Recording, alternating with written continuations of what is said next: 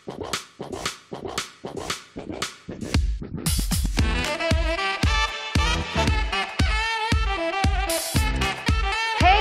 listeners! Let's Get Loud is finally back! Guys, we truly miss you. We hope you're doing well and fine because we are back for more laws that will really help you protect your personal rights. Anyway, in our previous episode, we talked about the limits of state immunity against international criminal investigations with Judge Paredes. If you guys haven't listened to it, you can check out that episode in Let's Get Loud on Spotify. So in this episode, we will be talking about data privacy in everyday life. Before anything else, I would like to introduce myself. This is MJ together with my group mates. Hi, what's up? It's Princess. Not here. It's Wa. Hi, Raymond here. And we are here for episode 3! Oh, Sess, I saw your recent post together with your niece. She was using your phone to take selfies, right? How old is she, by the way? She's actually just 3 years old, Jewel. And she can look at Peppa Pig videos on YouTube without any assistance at all. Wow, at a very young age, she already knows how to use techie stuff, scroll various mobile applications or social media platforms. However, it says actually not many people realize the risk of one's data privacy rights as they use the internet in their everyday life. That is right, Jewel. In fact, even us adults aren't that well knowledgeable on how to protect our data privacy rights or when to distinguish legitimate infringement on one's right. That is why it is very fortunate that we have today our resource speaker. He is a graduate from the University of Cebu School of Law. He recently passed the Leonan Bar. He is the Global Manager for Legal, Privacy, and Compliance of Teleperformance. He is as well a certified international data privacy professional. He is the one and only king of data privacy of UC, none other than Attorney Ariel Conrad Malimas. Attorney Ariel, again, thank you very much for accepting our invitation. It is really our honor, Attorney. So, thank you very much for the invitation. This is a very privileged and humbling opportunity for me to share my knowledge with everyone, with you guys. This is, again, a very wonderful opportunity, and I'm very thankful to be here. Okay, yes. Attorney, so I have a quick question for you, Attorney. So, Attorney, how did you learn to love data privacy? Like, I mean, who inspired you? Even if data privacy is like very vague, it's very like technical. Like every time I will look at the law, it's like nosebleed like that. So, who inspired you to love that specialization? Thank you for that question, and I would like to answer that in a way that I'll tell you how I started my data privacy journey, right? So it was 2013, and I was applying for a lot of jobs now because I was a working student in the undergrad in the law school days. I stumbled upon this company called Trustee. It's now called TrustArt. They are an international data privacy consulting company, data privacy management company. I did not know what the industry was at that time. I applied for jobs. They gave me an interview. They liked my interview, and then they accepted me for the position. So I started because I have a technical background, self-learned, like you heard the stories like programmers and people like that, they self-learn. It was sort of like that. I self-learned information security concepts during my younger years, during my teenage years. I did open source programming, etc. But I am a human resource graduate, so I don't have an IT background. So that's how I started. I became a software analyst. After 6 months, I was retained in a permanent position. I became the first technical analyst for TrustArt. I moved to the corporate ladder. I became the senior analyst and finally the lead analyst for TrustArt. In 2019, I was offered a job with Teleperformance. I was their first and now only global privacy manager for legal privacy and compliance. So, yeah, and that's how I started I think it was pure luck talaga. No? It was pure luck that I started in privacy, not knowing where I'm going, but I'm very thankful that people took the opportunity to hire me, to accept me, to give me chances, di ba? To learn and everything else. So, very good mentors, very good experience with clients and people that you deal with, workmates, etc.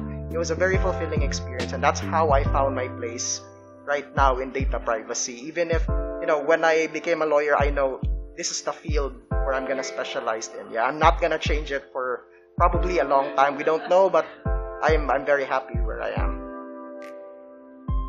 Wow, attorney, your story is really inspiring, no? Because you, at a very young age, before you became a lawyer, you already know your field of law. So, attorney, the problem now is that not many Filipinos know about data privacy. In fact, even if they would want to know, attorney, the provisions of the law is very technical.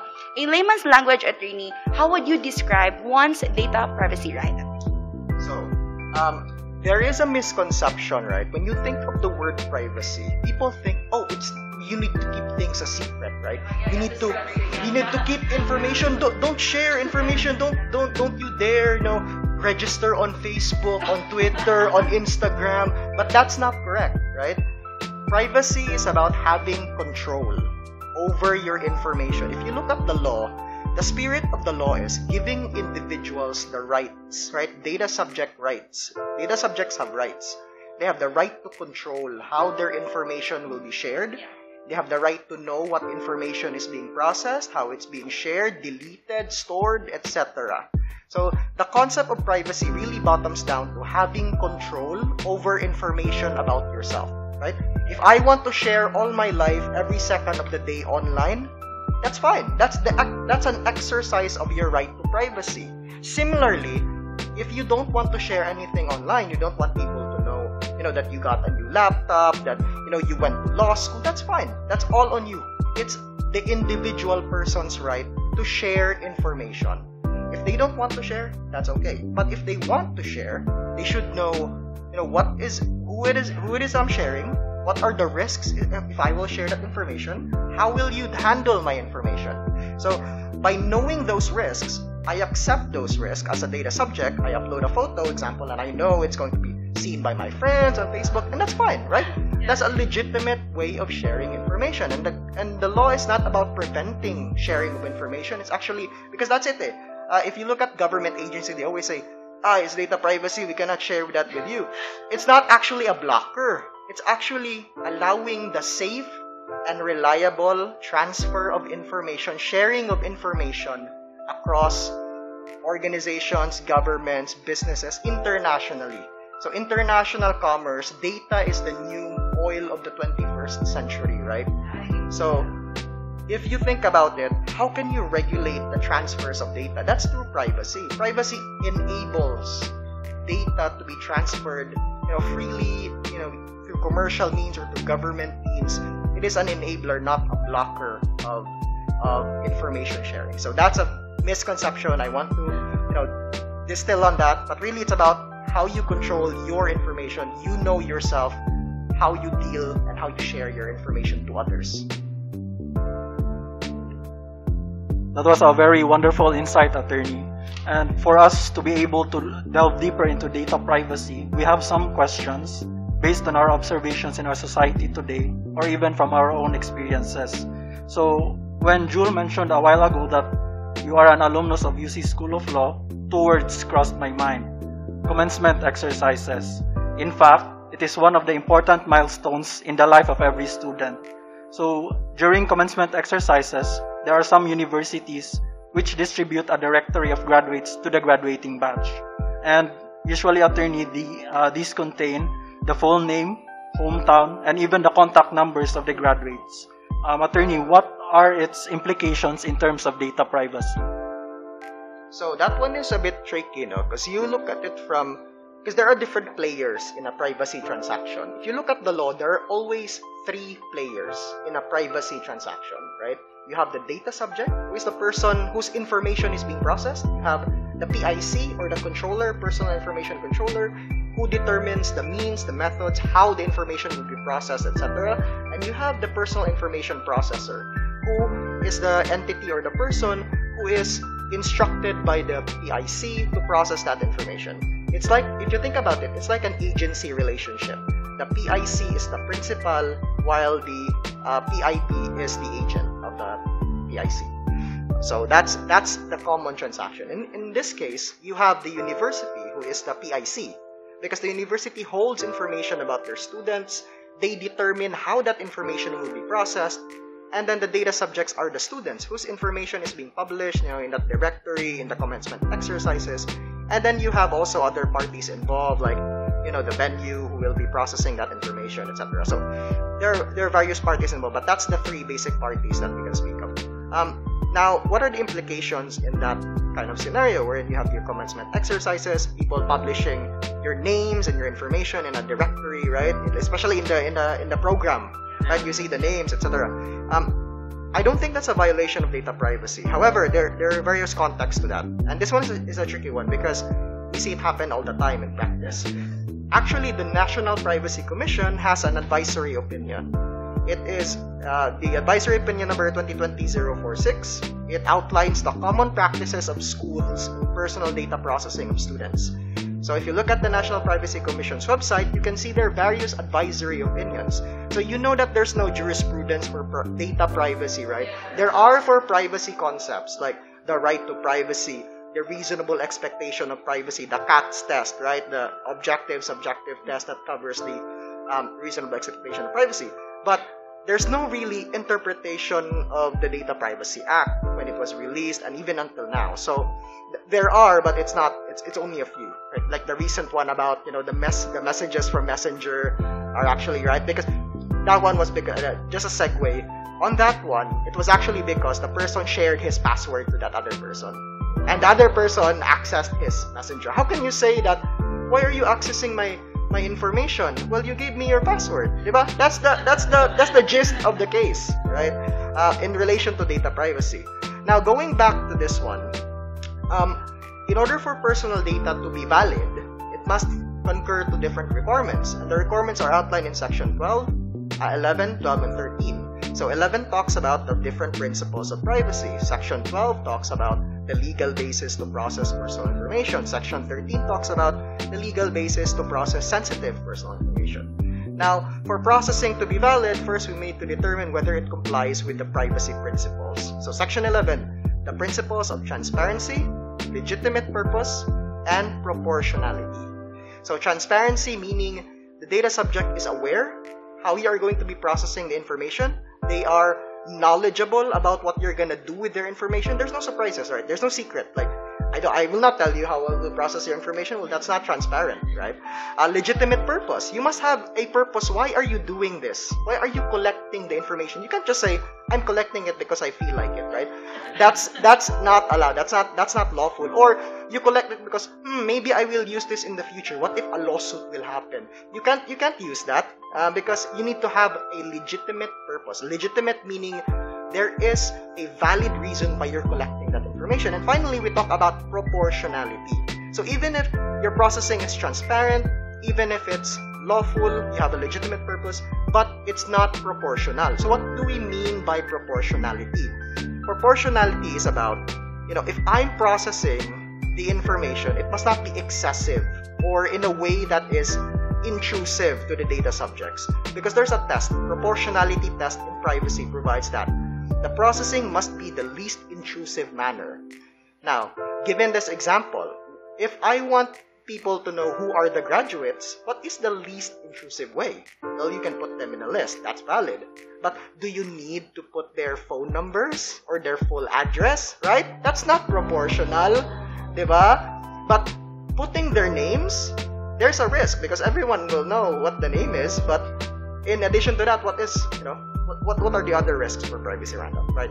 Compared to putting the phone number and the full address, someone might stalk you, go to your address because, they have a crush on you, right? And they go to your address listed in the directory. And also, if you put your phone number, you might be receiving spam messages, or they might text you, hi, I really like you, I have a crush on you, please tag at me. Like those kinds of things, right? So you need to think about proportionality. It is the least intrusive way that you can share the information. If it's not the least intrusive, you must justify it. You must have very good justification why you're processing personal information. And if you go to the privacy litigation side, that is always where it usually revolves, right?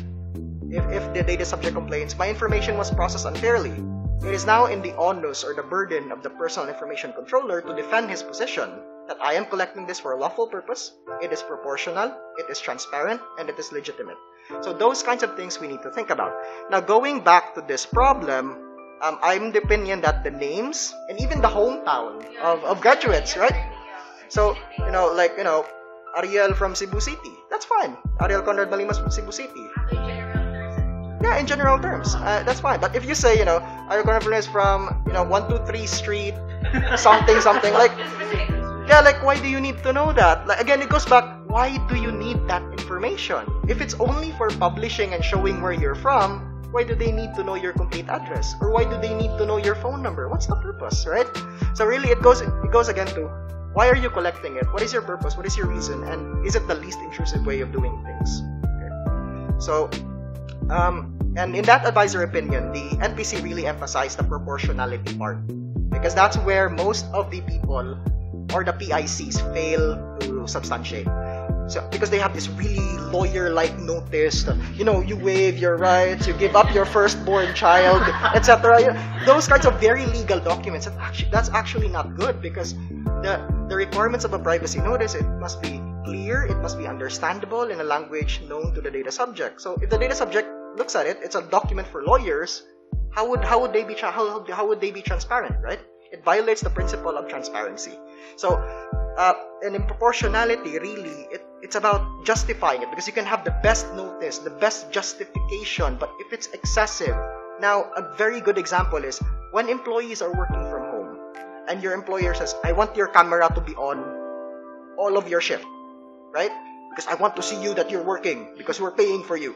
Is that, yeah, you're compensated, but is that proportional? Like, do you really need to look at are you looking at your employee 8 hours? Like, I would ask the employer that, are you looking at me 8 hours? Are you sure that every second of my shift you're looking at me to make sure I'm not doing something non-productive? It's excessive. It's disproportional. The processing is invalid. So that's why it's very careful, because if you look at it from a labor standpoint, some labor lawyers say, no, that's okay because that's, one of the right to the employer. But from a privacy perspective, you can't do that. That's excessive and disproportional. So that's one of the intricacies of the privacy practice, is that we look at it from a data subject's perspective. What are the risks to the data subject? What is the benefit to the organization? Are you really benefiting from looking at people 8 hours? Like, what is the benefit to the organization in doing that?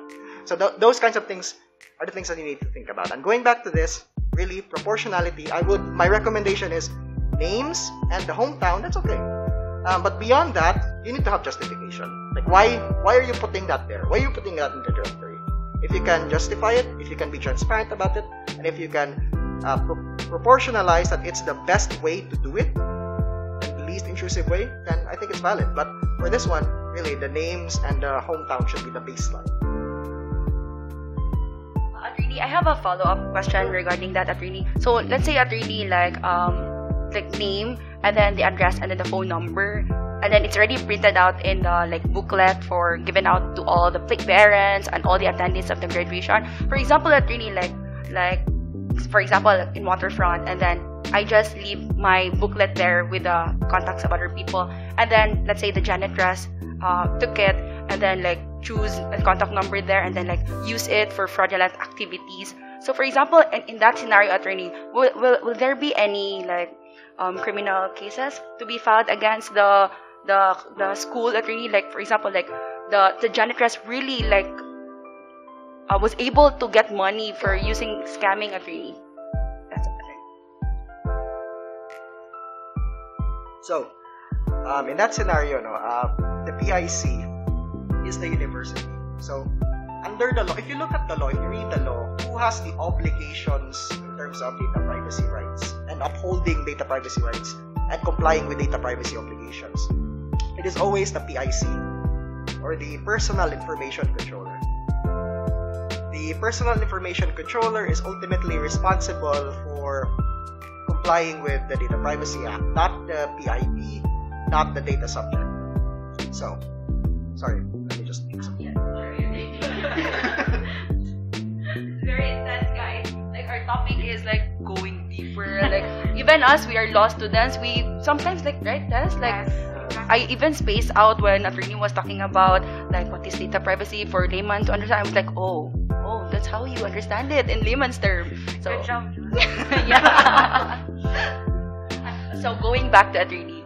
So, going back to that scenario now, we're in the janitress. So, you have here two different processors of, so different processing activities involving two different controllers, right? PICs. Again, going back, what is the basic parties in a data privacy transaction? Data subject, PIC, PEPI. PIC determines how the information will be used. They process the information on their own will and volition, etc. So they decide how the information is processed. The janitress willingly, right, took the information and processed it herself. She is a PIC. However, the university is similarly a PIC because they are in custody of the original information. So they should have provided safeguards and protections. And if you look at, I think it's section 25 or something, security obligations. So there are security obligations in relation to data privacy processing. The security must be adequate and reasonable to the way that the information is being processed. So it's not only that you comply with the requirements, but also there's an additional layer. If you process it, it must have security safeguards, which is adequate and reasonable, physical, administrative, and I think technical safeguards. Right? So that's one of the requirements for that. And if found that the university, on its own, failed to implement security measures in order to prevent that from happening, or the processing was excessive and they did not have the right security, they may still be liable. However, consequently, the janitress who took that information will also be liable herself, independently, because she processed the information without lawful right, and that is what we call unlawful processing. Wow, guys, see, even if we are still in our first question, guys, have you learned a lot already? Oh, of course. Of course.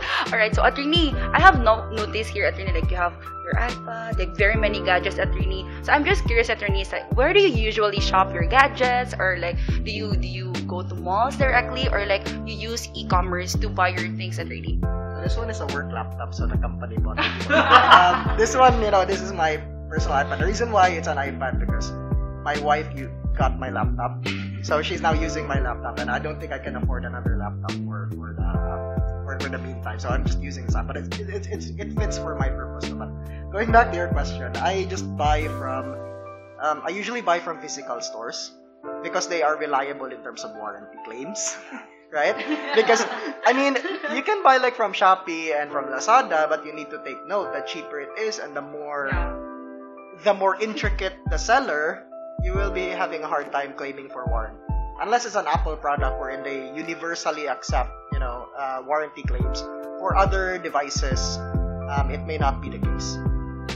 Oh, attorney, I asked that question because I am really fond of using Shopee, attorney. And my friend here has a question regarding Shopee, attorney. As someone who's been a Shopee addict for the past pandemic, especially when you receive the parcel, you get this killing feeling opening up, unboxing reveal. So when you receive a parcel from Shopee, the delivery man usually takes a picture of you, and then later on, when you find out that it's been uploaded in Shopee, you knew that the delivery man was taking a picture, but the fact of uploading it on Shopee as proof of delivery, you don't really know much about that. So, attorney, in this case, is there a violation of the receiver's data privacy? And if there is, who should be held liable? Is it the driver or the Shopee itself? So, I think for that we need to look at it from two different perspectives now. I think the answer will surprise you. Who are you lawyering for? Are you the privacy lawyer for the complainant, or the privacy or the DPO for Shopee, right? And okay, so we can look at it from two different perspectives now. And I'd like to start with if you're the lawyer of Shopee or the driver, right? Either the delivery courier or Shopee in this case. We need to look at first the nature of the transaction between Shopee and the delivery courier, because the delivery courier is the one taking the picture. Right? Are they acting as an agent on behalf of Shopee, or are they processing that information on their own account?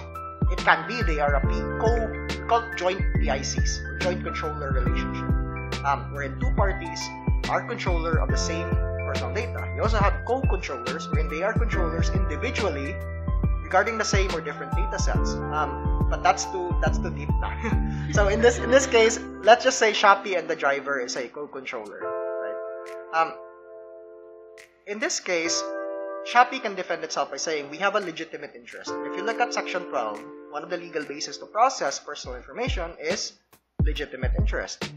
In practice, you always think about, and I think this is one of the misconceptions I'd like to debunk as well, right?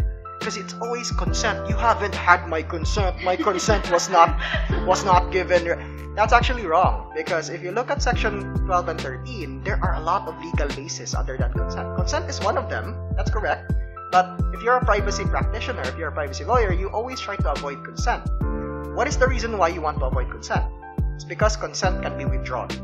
If I say I withdraw my consent, what do you do? If you need that data, if you're the company and you need that data, if they say I want to withdraw, well, you can know it's now a restriction of processing. If you look at the data subject rights, the data subject can have the right to restrict their information. And if they say I don't want to consent anymore, the effect of that is restriction of processing. So you can no longer process the information further because the data subject cuts the consent. You use other legal bases. The most common one is legitimate interest. Now, legitimate interest, that's the last part. It says there, legitimate interest of the controller, that's, unless it's in violation of the fundamental rights and freedoms of the data subject. That's the last paragraph in Section 12. Now, going back to this scenario, legitimate interest is provided that, a very common example is CCTV. When you go to the mall or to a shop, do you have to consent to CCTV? Right? Who has experience consenting to CCTV? No one, right? No one will say, oh, before you come here to Ayala, you need to sign this consent form that we will collect your video. Well, that's not the case, right? It's because they're using legitimate interest. They have a legitimate interest for the safety of their shoppers, to prevent fraudulent transactions, shoplifting, etc., and for the safety and security of all the mall goers, since it is a public area. Reasonable expectations of privacy are lower as compared to one's private home. So you can use legitimate. You don't need consent. You need to use legitimate interest. You can also use contractual necessity. That's the second thing, right? After consent, you have there in Section 12 contractual necessity. It is necessary for the contract which is entered by the data subject. An example is a sales transaction. Diba? When you buy something and you put your name, right? When you buy something, you put your name. Do you need consent? No, because this is a contract of sale. Right? I'm selling you my goods, and you're buying it using my money. We have a contract. I don't need your consent because we're fulfilling a contractual obligation. So consent again should be the last legal basis. It's called in practice the legal basis of last resort. So yeah. So going back to the Shopee, if you were the lawyer of Shopee and the driver, you can argue that there is a legitimate interest to ensure that you have so many fraudulent transactions are going on. What if the buyer will receive and say, I haven't received it, right? Matiway ang item, right? That item will be, fraudulently obtained, unlawfully gained by someone else. There's unjust enrichment. And also on the side of the delivery courier, remember, the delivery person under the law and sales, I think it's law and sales, but is liable for, if the goods are lost in transit, right? So how will the shipper protect himself? By ensuring that it is received in good faith. So that is the defense of you're the lawyer for Shopee. Now going back as a data subject, because say you file a complaint, you got the best privacy lawyer now. What is the defense? What is the argument on the side of the data subject? Now, as a lawyer, you can argue that taking the picture inside the residence or outside the residence is disproportional, a violation of the principles of transparency, legitimate purpose, and proportionality. Aside that ensuring that there is proper legal basis, again, you can always say, Shopee, you are correct, absolutely right. Delivery person, you're absolutely correct. There is a legal basis, you have legitimate interest, and you have contractual necessity. But is it proportional, transparent, and legitimate? Well, Shopee can say yes, or it's up to them to defend themselves. But the onus really is on the PIC.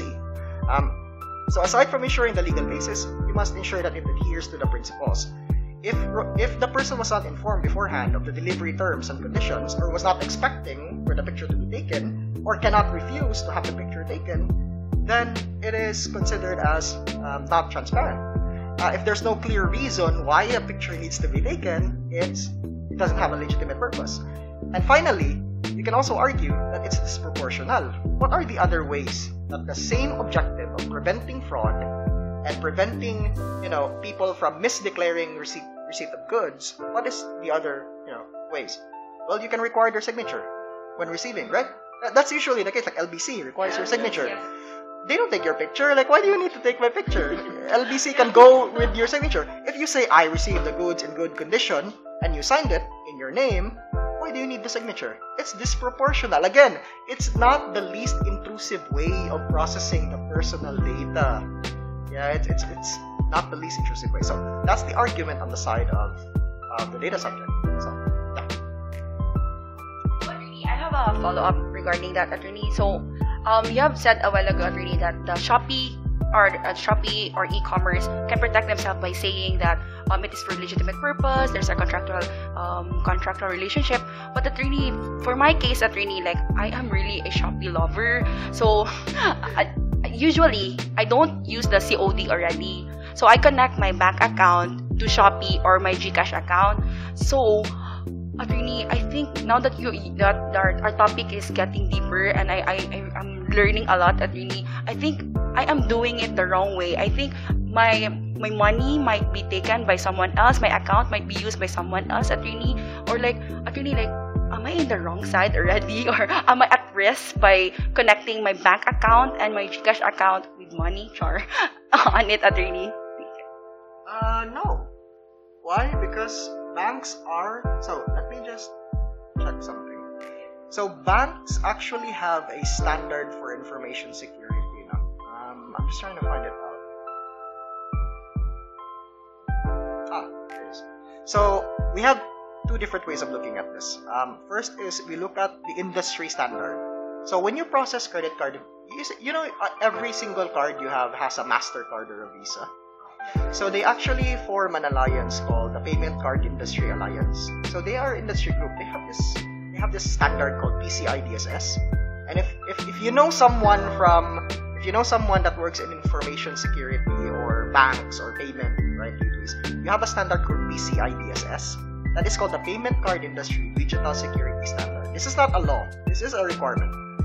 If you process card data, you need to comply with that requirement, or else MasterCard or Visa may not allow you to use their payment gateway.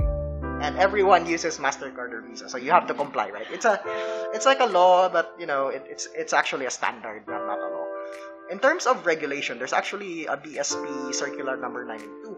So BSP Circular 982 talks about information security governance and information security requirements for Bangko Sentral supervised authorities. So the BSP Circular 982 has certain requirements in relation to using payment information of its customers. And you also have the manual regulations for banks, which requires all BSP supervised entities to implement information security measures. So I would say if it's a BSP entity, and if the merchant is PCI DSS or uses Visa or MasterCard, you can be fairly confident that the information is secure. What happens usually? It's usually the fault of users whenever their card is charged irregularly. Sometimes someone they place their card, someone took a picture of their card, or they through a call they were phished or scammed or etc. So that's what usually happens. It's very rare that the bank themselves is responsible for the breach, right? Like someone steals all the credit card data. That's very rare because one of the requirement is you don't store, if you're the merchant, you don't store the card information. You rely on the payment gateway. So you cannot know, you will never know the credit card numbers. Like if you buy Jollibee and they have the tap to pay, Jollibee will never know your credit card data.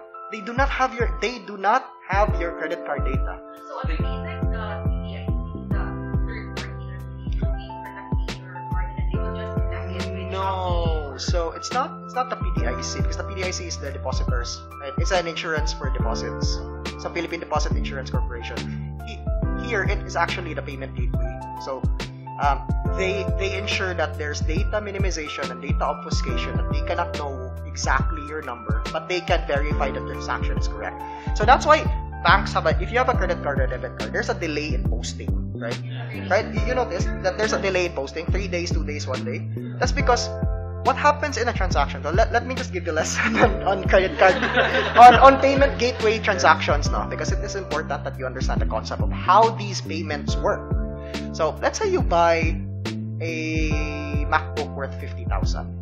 Let's just say, and again, I'm not sure I think it's more than that, but let's put it at 50,000. So you buy a MacBook at 50,000. The second thing is, you use your card, right? And you type your card and you press pay. What happens is, the merchant calls their payment gateway and says, "Hi, can you check whether, MJ has 50,000 in her account?" The bank will say, "Yes, she has 50,000 in her account." "Okay, can you hold that for us?" They will hold. They will hold 50,000 from your account. But if you don't have 50,000, or if you're overdrawn, right, you don't have the credit balance, the bank will say, "No, she does not have 50,000. But it will not say, "You know what, MJ has 100,000. They will not say, "MJ has 500,000 in her credit card." No, the bank will just say, "Yes, she has enough funds to complete this transaction." Or, "No, she does not have enough funds to complete this transaction." And then the bank will hold, the payment gateway will hold that payment. So the bank will debit that amount from you in real time, but it will hold on to the money. Because in a few days, there's exchange of hands.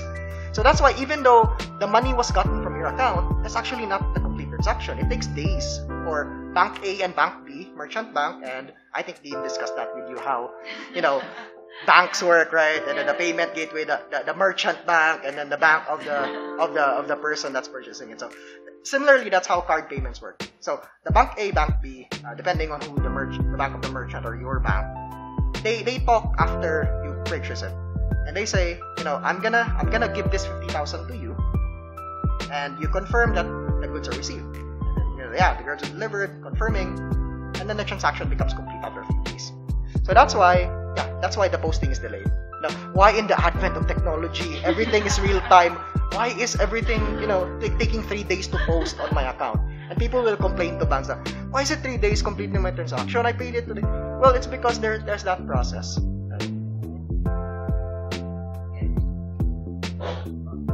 So I also have a question, attorney, regarding wallets, but this time around, this already involves our physical wallets, because attorney, this is where we usually store our IDs.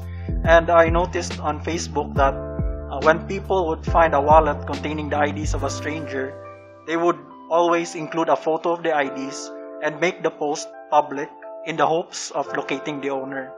What are the proper steps to take in order to safeguard the information contained in the IDs? So for me, I don't post it online. I mean, that's just me. You can post it, but you can obfuscate. We call it data obfuscation. It's one of the techniques to minimize the identifiability of an individual. It's about like blurring, redacting. Yeah, that's called data obfuscation. For me, there's an easier way. You give it to the issuing agency. If an ATM was lost, you give it to the bank who issued it. If a school ID was lost, you give it to the school. If a SSS ID was lost, give it to SSS, right? And if the person says, "Where's my ID?" you tell them, I gave it to SSS. And you can claim it from there, right? That's the simplest and most safest solution. One, you don't become liable if the ID gets lost in your possession. And two, you don't keep information of others inadvertently. So that's the easiest approach, really. But you can also redact. You can blur. If you were to post that online, remove all identifiable information. Sometimes people forget the QR codes or the barcode. Yeah, remove that. Remove that because that can be scanned, and we call that metadata. The metadata can be retrieved. Yeah. If you scan the barcode, if you scan the barcode or a QR code, if you save that image and use it, then you can get the information. Even if you blur the name, the metadata is still there. So it's called metadata because it's a data underlying another set of data. So I have a similar question regarding IDs, attorney. So how about, attorney, in the regular conduct of a resort and hotel check-ins, attorney? Diba usually the front desk will require the guest to present the reservation voucher, and then the front desk will ask for the valid ID, and usually, attorney, they will really scan it and then attach it to the reservation voucher of the guest. So, attorney, my question is, what are the possible implications for customers who give out their ID to the establishment, attorney? Again, we look at it from right? From the perspective of the hotel and the perspective of the guests, because we cannot, you need to think about it always between the the PIC, the PIP, and the data subjects, right? Because the PIC, they have the right to process the information, within lawful bounds, but also the data subject has the right to have their data properly processed in a manner which is consistent with law. Now, going back to this problem, if you were the hotel, you can argue you have a legitimate interest, right? Legitimate interest to make sure that what if you book a room for Agoda, right? And you post online or you're in your My Day, wow, I'm going to Boracay tomorrow.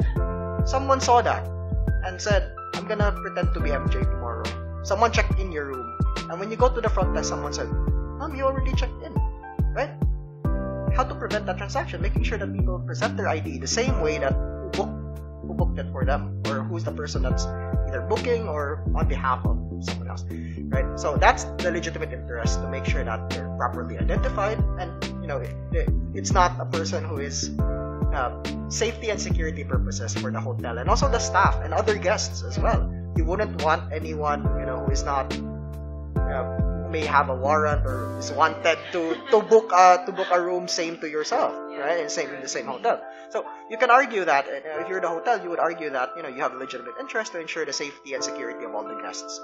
Now, in terms of risk, it will be further depending upon the practices of the hotel, because you need to look at their privacy policy. What are their practices? You can always ask them, what are your privacy practices? Do you have a privacy policy, etc. A very good way to know that, you can ask them for their privacy policy, or you can even ask them simply, what will you do with my information? And they will explain to you, we will just keep this for our file, but we will be deleting, how long will you be keeping that? People say, we'll keep this for 6 months, we'll keep this for 1 year. I'm sure the answer will be, they will be shocked if you ask, how long will you be keeping this? But that's one of the requirements. You cannot keep data for longer than is legally necessary for you to keep that data. That's one of the requirements of the DPA. And if you're the data subject, you can argue, again, disproportional, right? Why do you need my ID? Can you just verify my information? Why do you need a copy? Can you just look at my ID and return to me, right? I think that's reasonable, right? I give you my ID, but I will not let you have a copy of it. Why do you need a copy of my ID? If you can just verify, is this the same face? Is this the same person in the booking details found online? So again, depends on who's arguing. So, attorney, while we're on the topic of resorts, vacation, I'd like to ask everybody here, if you could bring anyone or someone to a getaway trip, who would it be? Who would you take, attorney? Oh, definitely my wife, or else I will not be. How about you, boss? I'll be bringing along my cousins because they're my usual travel buddies. Sure. How about you? My pet dog, because I'm a loner. Maybe Ryan Gosling.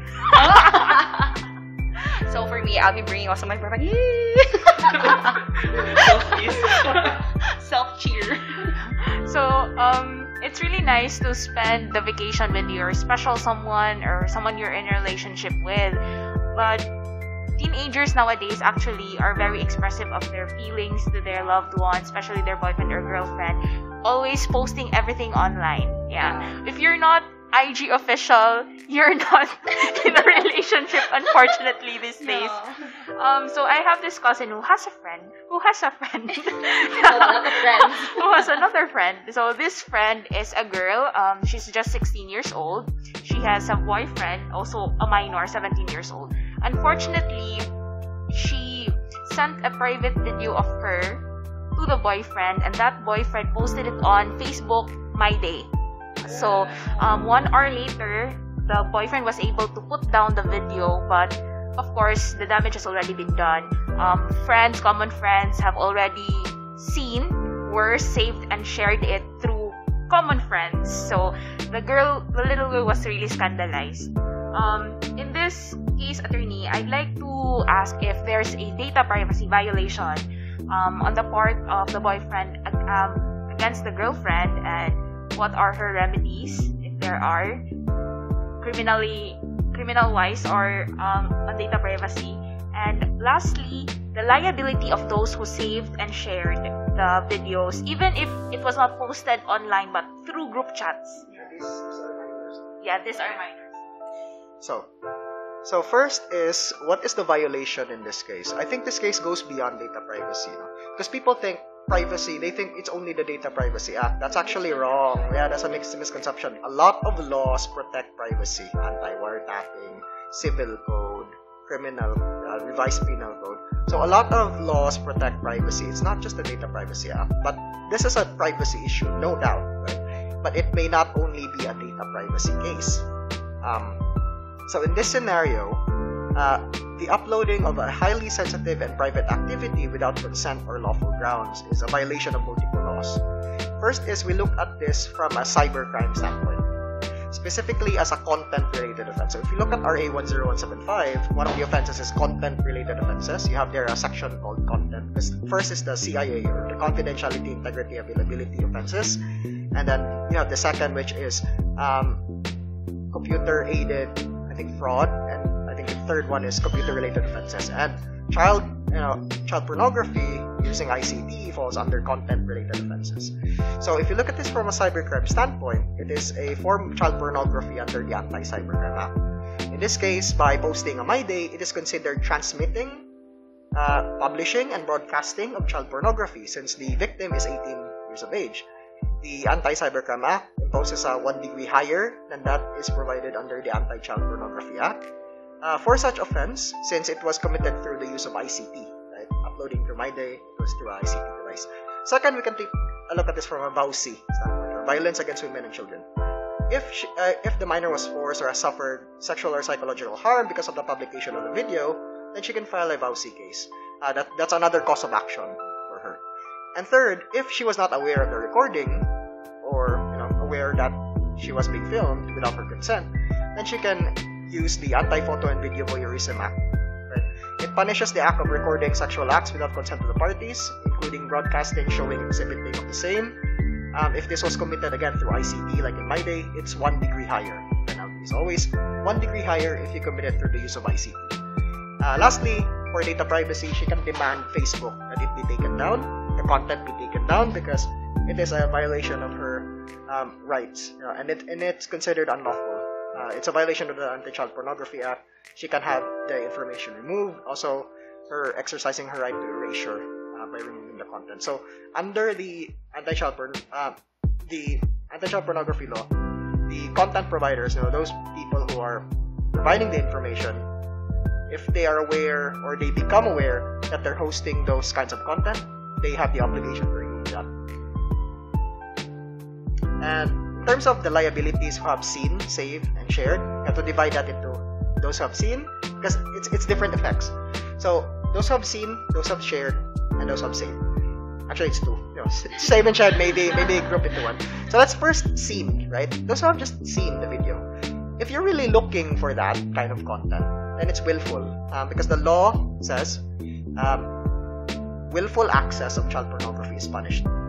Willful access. So if you don't know, you're scrolling My Day, but you stumbled upon the content, you closed it immediately, you'll not become liable because there's no willful. But if you scrolled, you didn't know, but you looked at it and say, oh, that very, very atrocious kind of act. But we don't know who these people are. Again, if someone saw that is actually a crime. So mere viewing, willful access of content, of that kind of content, is already a crime in the Anti-Child Pornography law. So those who have saved the My Day, right? Saved or shared. Well, first and foremost, you cannot save a My Day of others. Screen record. Yes, screen record, unless it's used through a screen recording app. So, you can argue that if they have intent to publish, distribute, or broadcast the same, it is considered as publishing, or under the Anti-Child Pornography law. And these are acts also punishable by the Anti-Cybercrime law. Those who have shared the My Day, also distribution, broadcasting, and export. If you have more than 3 kinds of contents like that in your device, it can be a presumption that you have the intent to sell, distribute, or export the same. So, that's that. So, while we're at the topic of Facebook, liability, not as explicit as videos, but what about screenshots? Like in this day and age, we love to complain online. Sometimes we post spliced screenshots of conversations to make the other party look bad. Like, is this a violation of data privacy? Like, for example, while scrolling through Facebook, I'd noticed that my neighbor posted screenshots of an argument we had, and he wouldn't bother censoring my name, and he even edited the conversation. Like, can I go after the neighbor using the Data Privacy Act, or like, am I just nothing? So I would go to different kinds of causes of action, right? Because diba, one case, one cause of action. You can go the data privacy route, typical data privacy route, and the National Privacy Commission has a rules of procedure as well. That's different from other government agencies. So you can file a case with the National Privacy Commission for unlawful processing of information. However, I think that may be far-fetched. So what is the best cause of action? It's actually privacy tort. There's a privacy tort under Section 26 of the Civil Code. If you look at it, it states a cause of action if one meddles into the private affairs of another, or intrigues or causes another to be alienated from his friends. That's the word used in Section 26, diba, in the Civil Code. So that's considered in other jurisdictions. In the Philippines, it's not commonly called as that, but in other jurisdictions, it's called a privacy tort. So it's a cause of action for damages because your right to private life was violated. So you can go that route. You can claim for damages because they meddled in your private affairs, they cause you to become alienated, vexed by other people. And if you're positively identified, if it was a positive identification with malicious intent, you can file for cyber libel. Although, there are proponents, it's very rare to get a conviction for cyber libel, but you can also add that as an additional cause of action. So you have 3 causes of action.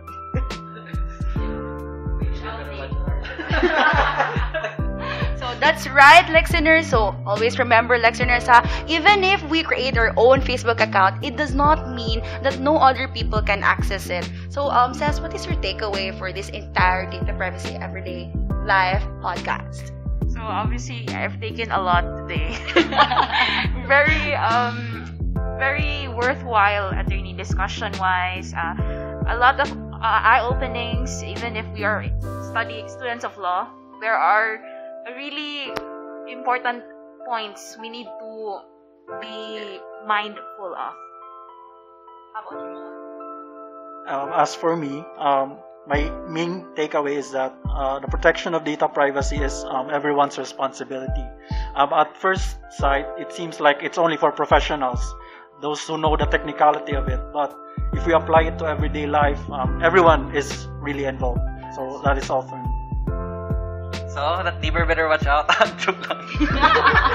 So, anyway, don't put I guess I shouldn't, people should be careful what they post, videos, screenshots. A lot of different rules apply, but it's great to know I have 3 causes of action now.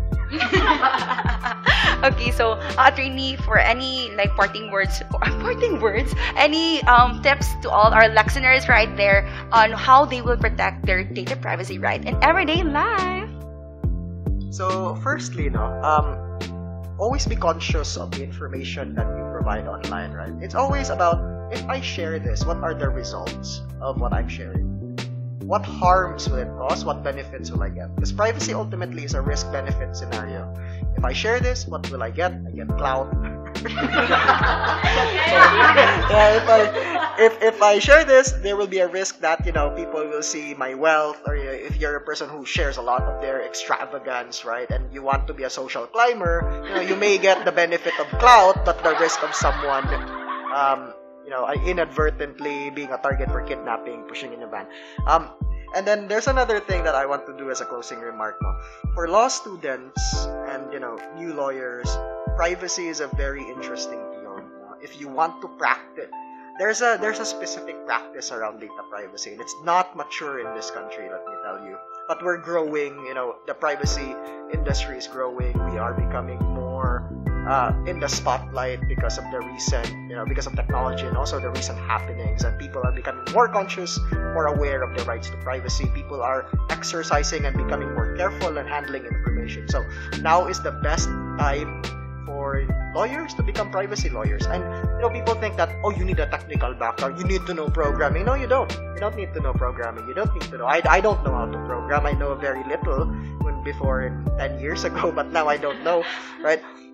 it's not a requirement for you to become a technical person for privacy. I have a lot of my mentor is not my mentor who has been in the privacy industry for 20 years. He is not he's not someone who is technical, but he's very good in privacy. So privacy is not IT. Privacy is not information security. Privacy it's its own brand of practice. And now is the very best time to, if you're a law student and you're interested in privacy. Yeah, feel free to join the ship, and we'll go on board and we'll become a privacy firm, right, specializing in data privacy. But yeah, really, it's the right time to go to this route if you're interested in doing this, and you'll see a lot of intricate things in practice that you're not in your everyday life you can apply. Thank you very much, Attorney Ariel. Thank you, guys. So, listeners, I hope you learned a thing or two in this episode, and we hope we will see you in the next one. Bye, guys!